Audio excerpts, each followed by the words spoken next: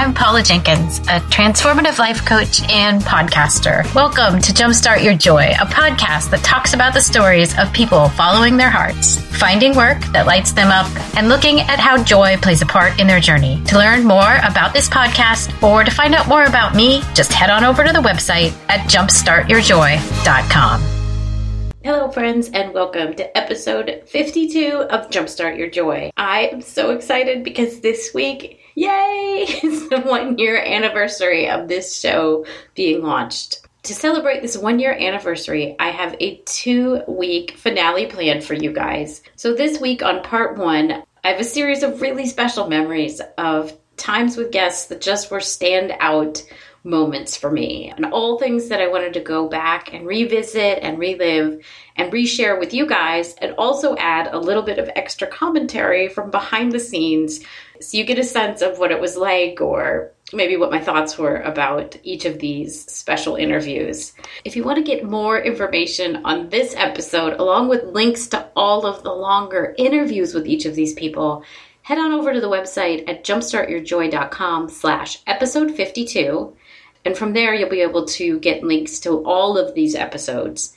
If you like what you hear and you want to subscribe, you can head over to iTunes, Google Play Music, iHeartRadio, or Stitcher, and look for Jumpstart Your Joy. I would love to have you subscribe, leave a rating or review, or you can head over to the website at jumpstartyourjoy.com/episode 52 and leave some comments. In doing interviews, it's very interesting because you often get some of what I call pre-chatter ahead of the actual interview. There's always these moments where you start talking with a guest and they say the most amazing things before the official interview portion starts. For this first highlight, I have just a little bit of the pre-chatter between Christy Tennerly Spalding and myself. We had already started laughing really hard about comfortable pants. It's just a moment that, really looking back, was so hysterical. 5-year-old pants drama is the cutest drama of all the dramas.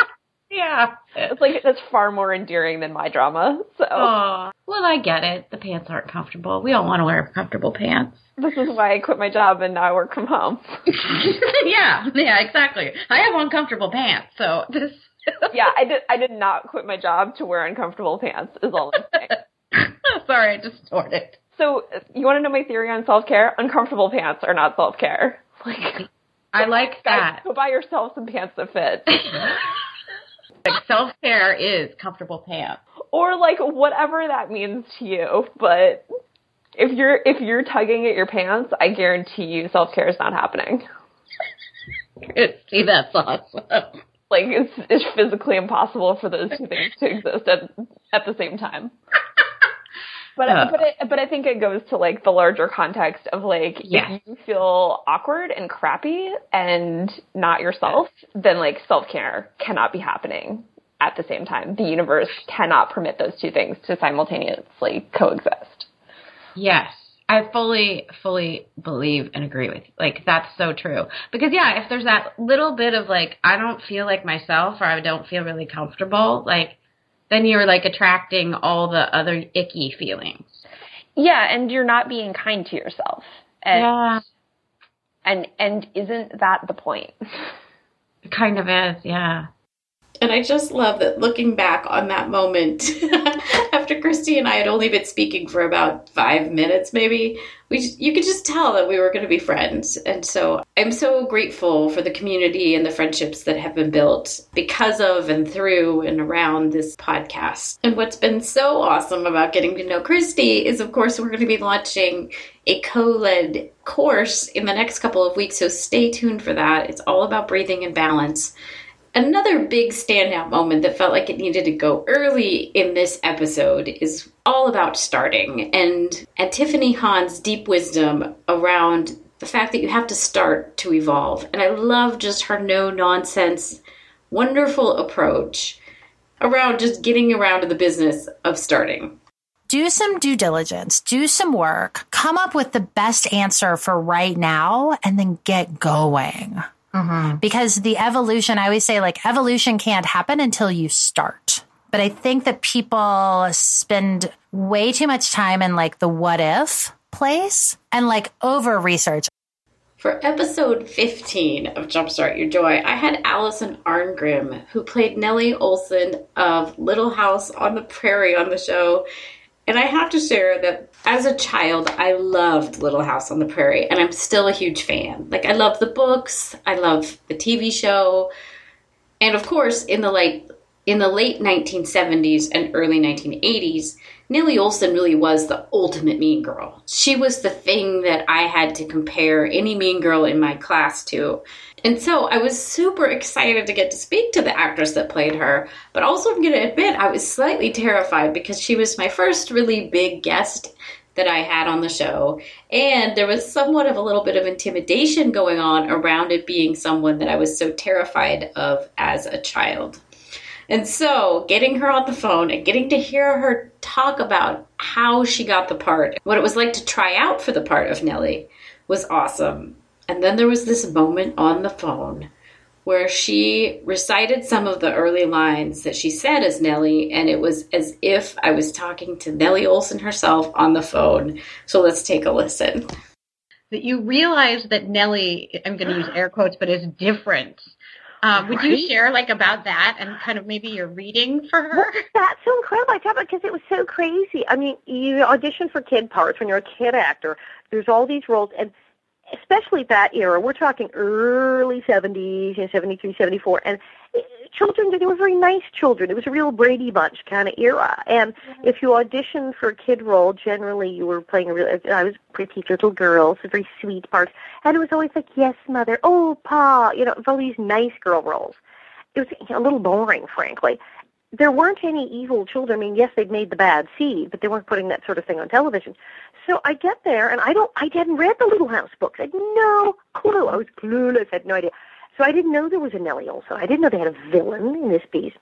So I get there, and I get these sides, and I start reading them. And immediately, I mean, this girl is awful. She's awful, the things she's doing. She's in school, and she's making fun of them, and they're in the store, and they want to buy something. They say, well, it's an extra penny. I don't think the country girls have a penny. And then she goes into this absolutely ridiculous speech about her house, and it's not an essay. She's listing everything in her house and how much it cost. This girl is out of her mind, and she's going on and on of how everything costs, and it's actually very clear in the speech. She's really kind of doing a number on herself. Nellie is so involved in how fabulous her house is, she doesn't realize that she's actually giving away that her family is not terribly popular. My favorite line is when she says, and we have 3 sets of dishes, 1 for every day, 1 for Sunday, and 1 for when someone very important special comes to visit, which we have never even used yet. Now, she's so proud that they got a set of dishes they haven't eaten off yet. But she's just said when someone important, which we've never used, because they're nobody. They live in Walnut Grove, Minnesota, and they run a store, and they're not important, and they don't know the Queen of England, and they don't know anybody famous, and no one is coming to visit. And she's just kind of telegraphed this, and this child does not know this because she's so involved in how much her dishes cost. I'm dying to laugh after reading this. I mean, this is great. But I turned to my dad, and I went, this girl is a bitch. I don't know what to do. And he said, what? What did you say? I said, this is not a normal part. This girl, she's terrible. She's awful. It's strangling. And he said, well, read it to me. And I start with, my home is the best home in all of Walnut Grove. I start reading. My father starts cracking up. He said, this is great. And then he said, don't read it again. I said, what? Because normally, well, let's go through this. He said, don't touch it. Put the pages down. Don't even look at them. Do not read it again. Don't look at it again. Go in and do it exactly as you just did it. Don't touch it. Don't think about it. Just say it. Just say it exactly as you just read it. Wow, okay. I went in, and there was Michael and Kit and the gang, and I did just that, and I said, okay, and I read the thing.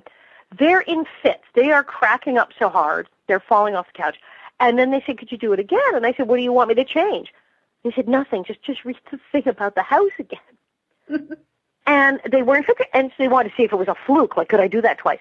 And I was hired immediately. I mean, by the time we got home, the agent was on the phone. It's like the wardrobe fitting is Tuesday. It was done. And it just blew my mind because here I go in, and I'd read for all these nice little girls and didn't get them. And then I go and I read for the part of this absolutely objectionable, you want to smack her in the head girl. And what do I do? That one I get hired.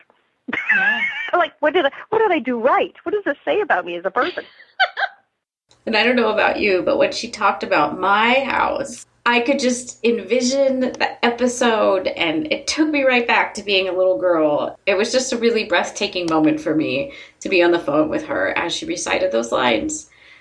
Another really amazing experience was in episode 34 with Laura Sims, and she was talking about the difference between purpose and passion when somebody is looking at a career or their life's work.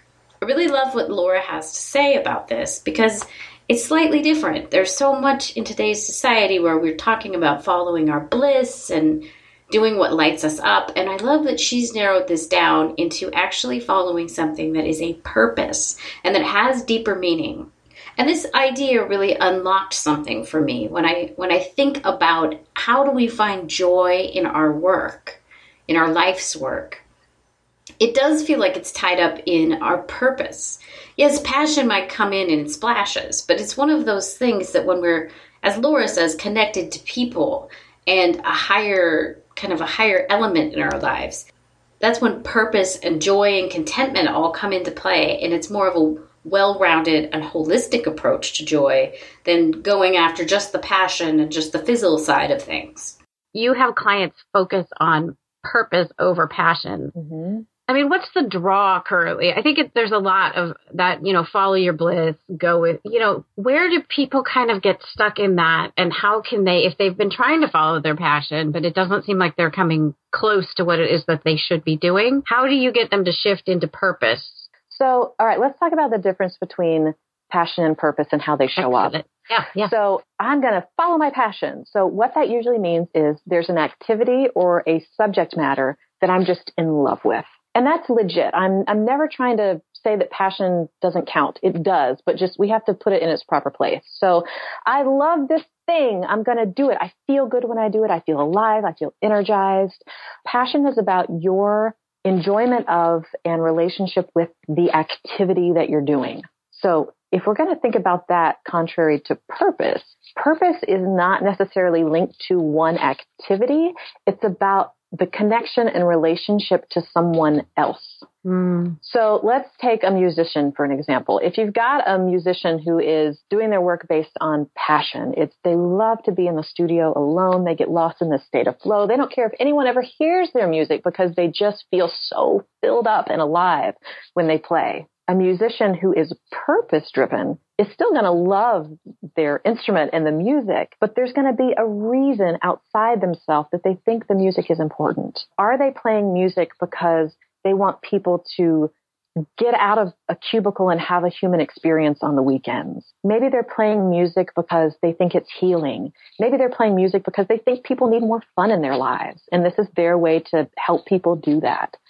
The musician who's over here playing just for passion, I feel like it's easier for that to fizzle and it's harder for that to monetize, because here you are in a room by yourself enjoying your thing, and how it makes money, how it serves someone else is totally an afterthought and is often an inconvenience.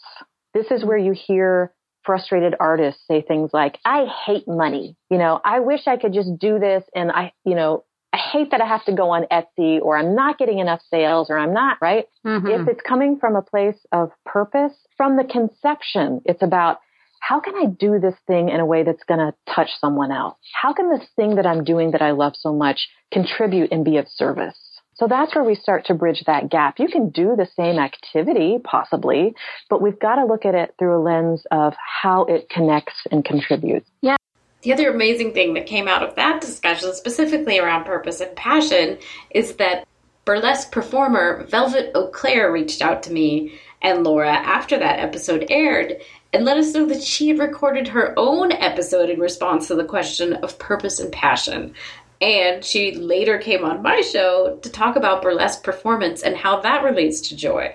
So it's just this really interesting daisy chain of events that happened. And when we're looking at life's work and the edge of purpose there, I also really love what Emily Wapnick in episode 29 has to say about finding one's purpose as a multi-passionate person. Again, we're looking at that dance of purpose and passion. A multi-passionate, and I've had so many multi-passionates on the show, is someone who has a really hard time choosing the one thing that they want to do with their life. And so what I love is that Emily said, well, maybe my thing is actually that I don't have just one thing. And that's how she created Putty Like. And I found that was really interesting, that when you're looking for joy, sometimes it's even simpler than you would ever think, and it's right in front of you in some ways. And so I really loved what Emily had to share about how she found her own purpose and her own joy in being a multi-passionate. Like, not choosing was my thing, because I've lived this way my whole life. I've made it work. I've done freelancing and jobs here and there. And like, what if I stop fighting this thing inside of me and I embrace it and I try and find a way to make it work for me? And so I started blogging about that, and I started meeting other multi-potentialites, though I didn't have that word at the time, who were more successful than me, who had really thriving careers, and just learning from them and refining my ideas and just sharing what I was learning. And that was, 5 years and a bit ago. So another self-identified multi-passionate is my friend and former coach, Michelle Ward, and she was on for episode 5. First of all, it was a really fun interview because she and I laugh our butts off about kind of boy bands and what we loved in the 80s. And so be sure and go back and listen to episode 5. But I also really love that she doled out some great advice for a brand new entrepreneur about how you can set natural gatekeepers into place around your business. So my mind was blown, even though I had worked in marketing for a really long time. I was totally enthralled with her really stating in a simple and plain way about how not everybody is going to be your client. And that, so if you're an entrepreneur, by actually putting out the gatekeeping language that indicates who you work with, can actually open more doors for you instead of making it feel like you're niching down way too far and limiting your client base. So let's listen to what she has to say about that.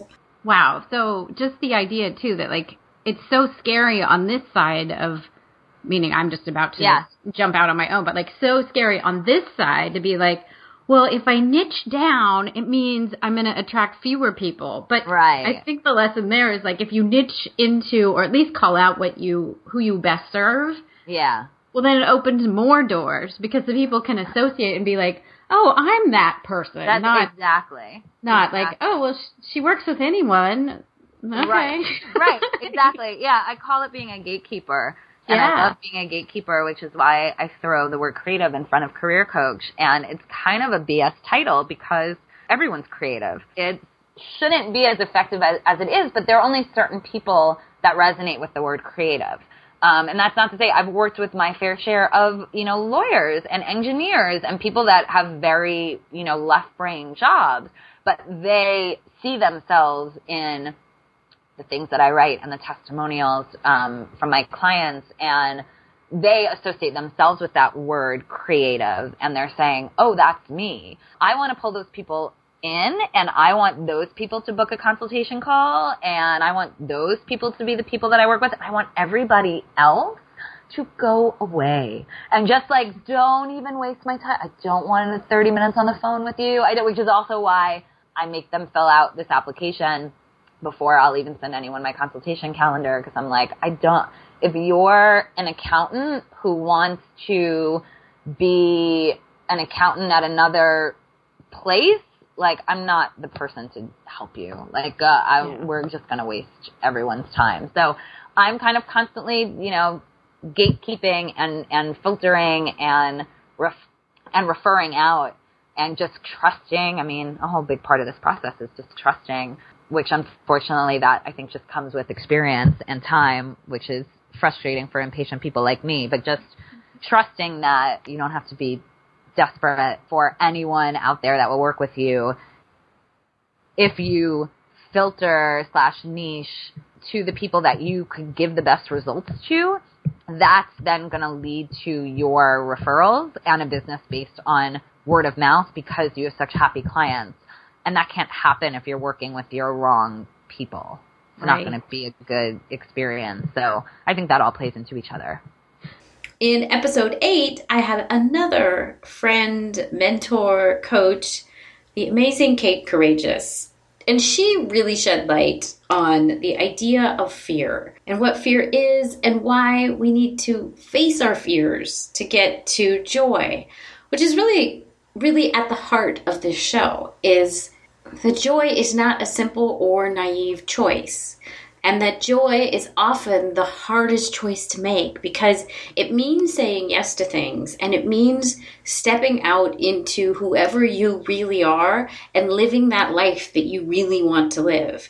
And so fear is really woven in among the choices that we make when we say yes to joy. So I loved what Kate had to say and share about the role of fear and courage in our lives. How would you define the relationship between fear and courage? Fear is the wound, and courage is the healing. And fear just wants to be healed. So most people try to get rid of fear. They go, oh, the point of the work is to try to get rid of my fear. But I think that the point of the work is to listen to the fear so that you can understand where it's wounded and try to heal that wound. When you understand something, it becomes your friend. Note that I did not say respond to the fear. I said listen to it. Listening to the fear means that you come to understand how it works and why it's showing up. Responding to the fear is what people often do, and that is what causes them to shut down. And it takes an enormous amount of courage to listen to the fear, because for most people, having spent so much time not listening to the fear, when they finally do tune in, fear is pissed. Yes. Fear is not saying nice things. In episode 50, entrepreneur and jewelry designer Chris Nations joined me, and she also talked about fear and how it can continue to come up even as a business is growing, and how to harness that fear to drive you to your highest potential, which I just thought was an amazing insight, both from the fact that the fear remains as a constant presence, but also how she is able to harness that to help her stay on track and stay motivated. And there's always a level of fear, like that you could fail or you could have a really bad season and it just could be a disaster, or you would have to lay off people. So there's always a level of fear, that a healthy level of fear that keeps you going. The fear of failure that keeps you motivated. And now, especially working with my sister and like having our families involved at this point, we can't fail. And so that's kind of what keeps us going. I like that. There's a couple layers there that are so nice, which is one, there's that healthy layer of like fear as motivator, which I think a lot of people feel fear and then it's uncomfortable. So maybe they don't want to be anywhere in that territory. Right. Like, so I think that's an interesting point. And also that even 12 years in, another thing to underline for people, like even 12 years in, there's still fear of the next season or of a new season or whatever. Yeah. And finally, in this look back of just kind of mind-blowing moments that have stuck with me, I am constantly thinking about the conversation that I had with Cam Adair, who started Game Quitters, and that was episode 47. Near the end of our interview, he talked about how he has been looking for life balance and how, as a principal, that's kind of boring to him. So he's decided for this last year to focus on play, based on the fact that you will never get to the end of your to-do list. Now, as a project manager, this was kind of a mind-blowing idea to me, because I think that we all cling to this idea that somehow that's why we have a to-do list, is that it will remind us of all of the things that we need to do. But I love his angle on this, because it really does breathe life into this idea that a balanced life is not just getting through the to-do list. And joy is not about all of the doing, but rather the being. And so I love that he has decided to focus on play for this year. And I think you're really going to love what he has to say. The thing is that in our world, it's really, really easy to think that work is the only thing that matters. Yeah. Or the only time we ever hear the opposite is when someone tells us the boring work-life balance stuff, which just doesn't connect with me. So what I realized was, in order to focus more on play, I had to let go of the idea that I would ever catch up to my to-do list. Because I'm not, and you're not. Your to-do list is going to continue to grow until you die. You're never going to catch up. Work is always going to be there. You're going to work for the next 40, 50 years of your life. It's just what you're going to do, because otherwise you're super bored, right? And your idea of work might change a little bit, but you'll always be doing something to be productive, because otherwise you're just so bored. So letting go of the idea that work is ever going to be complete, and instead just embracing, okay, how can I find work in my life now that I'm passionate about? And how can I also find a way to make that fully sustainable by play? So for me, that was surfing, and find whatever that means in your life. Yeah. It changes the point. Yeah. The point's not to complete the list. Right. The point is the impact that you're going to have by working on the list. For the second half of this finale episode, I wanted to go back and revisit some of the amazing answers that I have gotten to my final question, which is, what 3 ways can you think of to jumpstart joy in your life, in the world, or in other people's lives? And there have been so many great answers from so many guests about this. I just knew that I couldn't close out this season or even this show without revisiting some of my very favorite answers to that question. Tiffany Hahn at episode 51 added more around getting started in order to evolve. Like I always say, go do something, go for it, because that's actually, most of the time we have these ideas and then we take a step and then we take another step and then we turn left and then we turn right. And then before you know it, you're doing something completely different. And you're like, I didn't even know I wanted to do this. Yes. And you wouldn't have known until you had started taking the steps. So you guys, do one thing right now today for that thing that you're like, oh my God, is she talking to me about this thing? I am. Yes.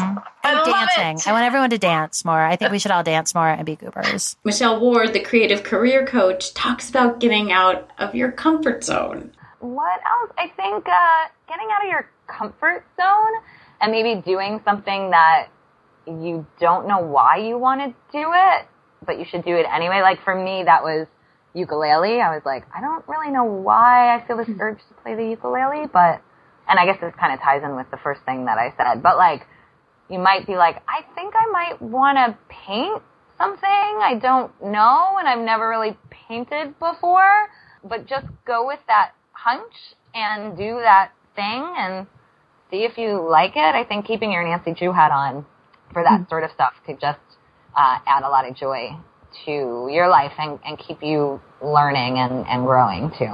Christy Tenderly Spalding speaks some great wisdom around letting things be easy. The last one is let it be easy. It doesn't have to be such a fight and such a struggle. You could just do the easy thing and let it be easy and let yourself be in, again, your own sort of zone of genius and making the impact that only you can make.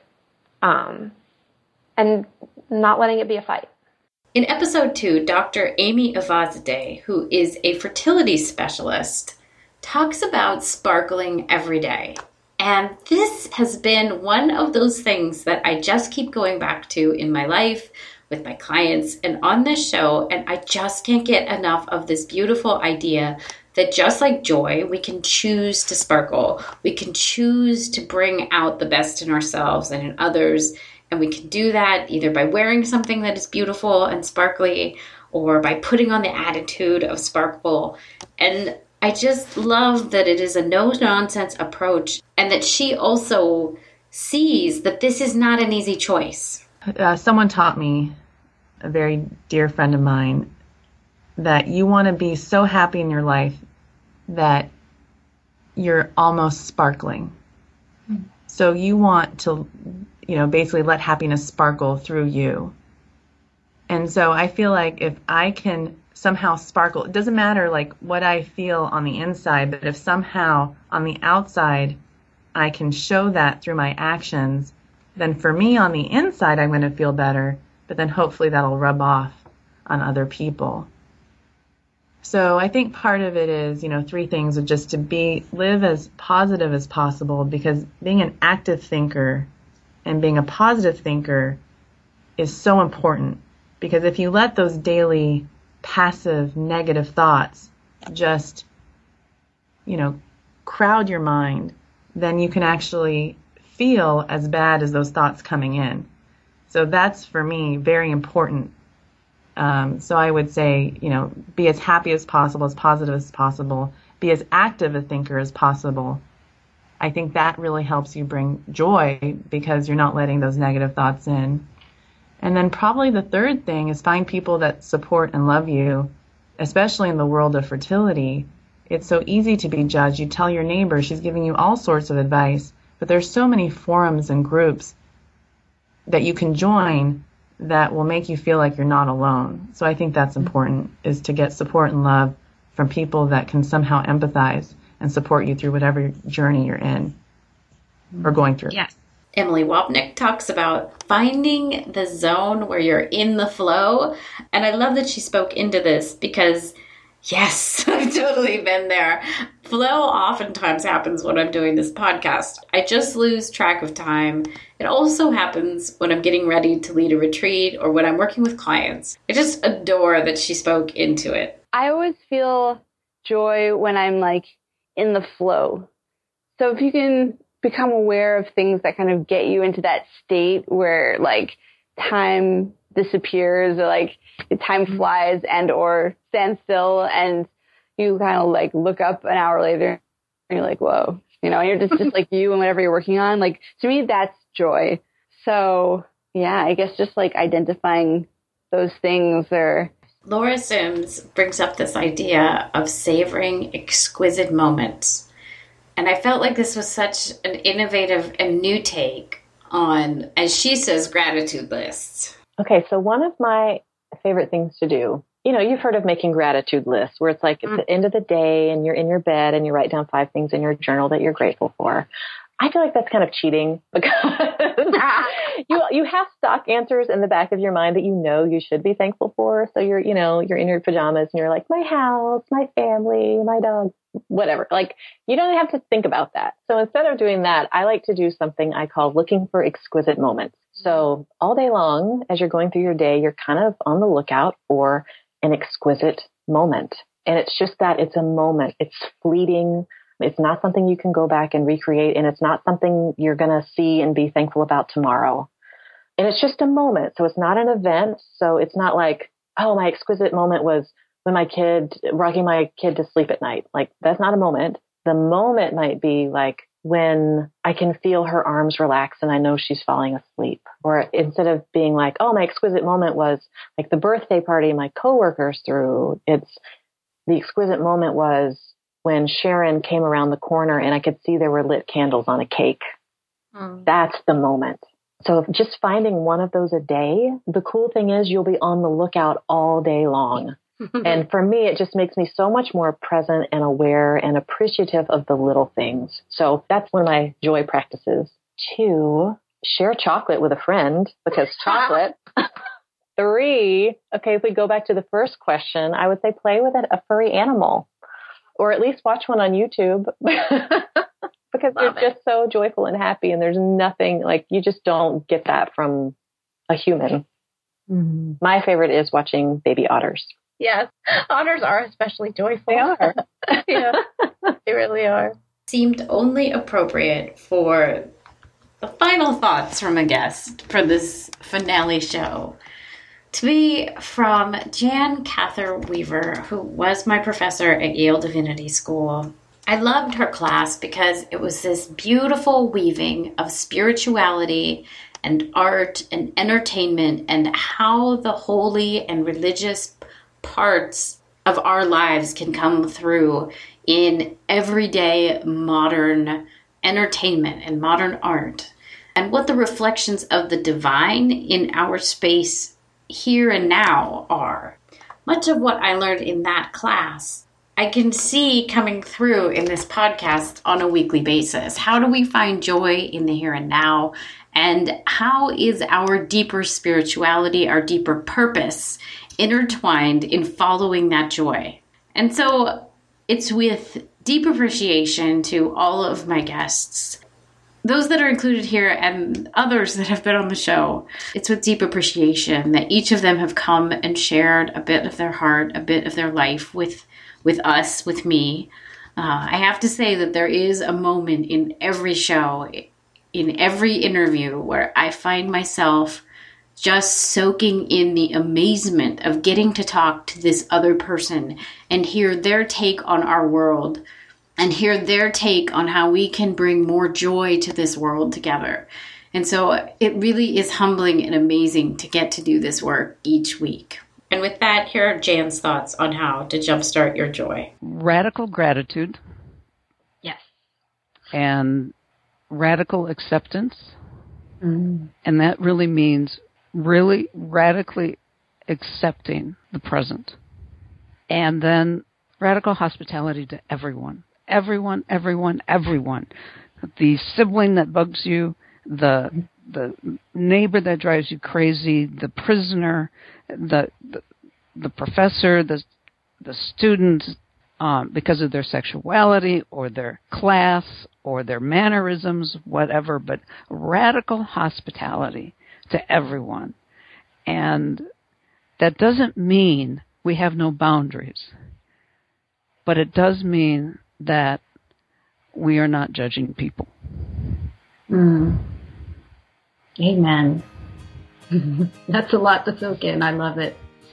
And with that, a deep-seated, heartfelt thank you to every guest that has been on this show for the last 51 episodes. And thank you to each of you who have listened week after week. And this has really been an amazing and wild ride. And I couldn't have done it without you. So a very, very deep thanks. If you want to get show notes for this one, again, it's at jumpstartyourjoy.com/episode 52. And you can get all the links to every one of these episodes for the full conversation if you want to learn more about any of the people involved. I also have a free version of my balance class that is up on the website right now. If you go under classes, you can find it there and just sign up. You'll get a 5-week free e-course. The other exciting things that are coming up, like I mentioned at the top of the show, Christy and I are going to be releasing our Breathing and Balance class, and I'm so excited because it is really good work. And next week, you guys, oh my gosh, I have highlights from the top 10 most downloaded shows over the last year, and as part of the celebration, I've gone back to each guest and asked if they would also provide a little update, either in writing or audio, about what joy has meant to them over the last year. So I'm excited to say I do have updates from several guests, including Danny Wood. And so I hope you guys will come on back next week to hear all those updates and those highlights. And until then, yay, it's been a year. I hope that your days are filled with so much joy.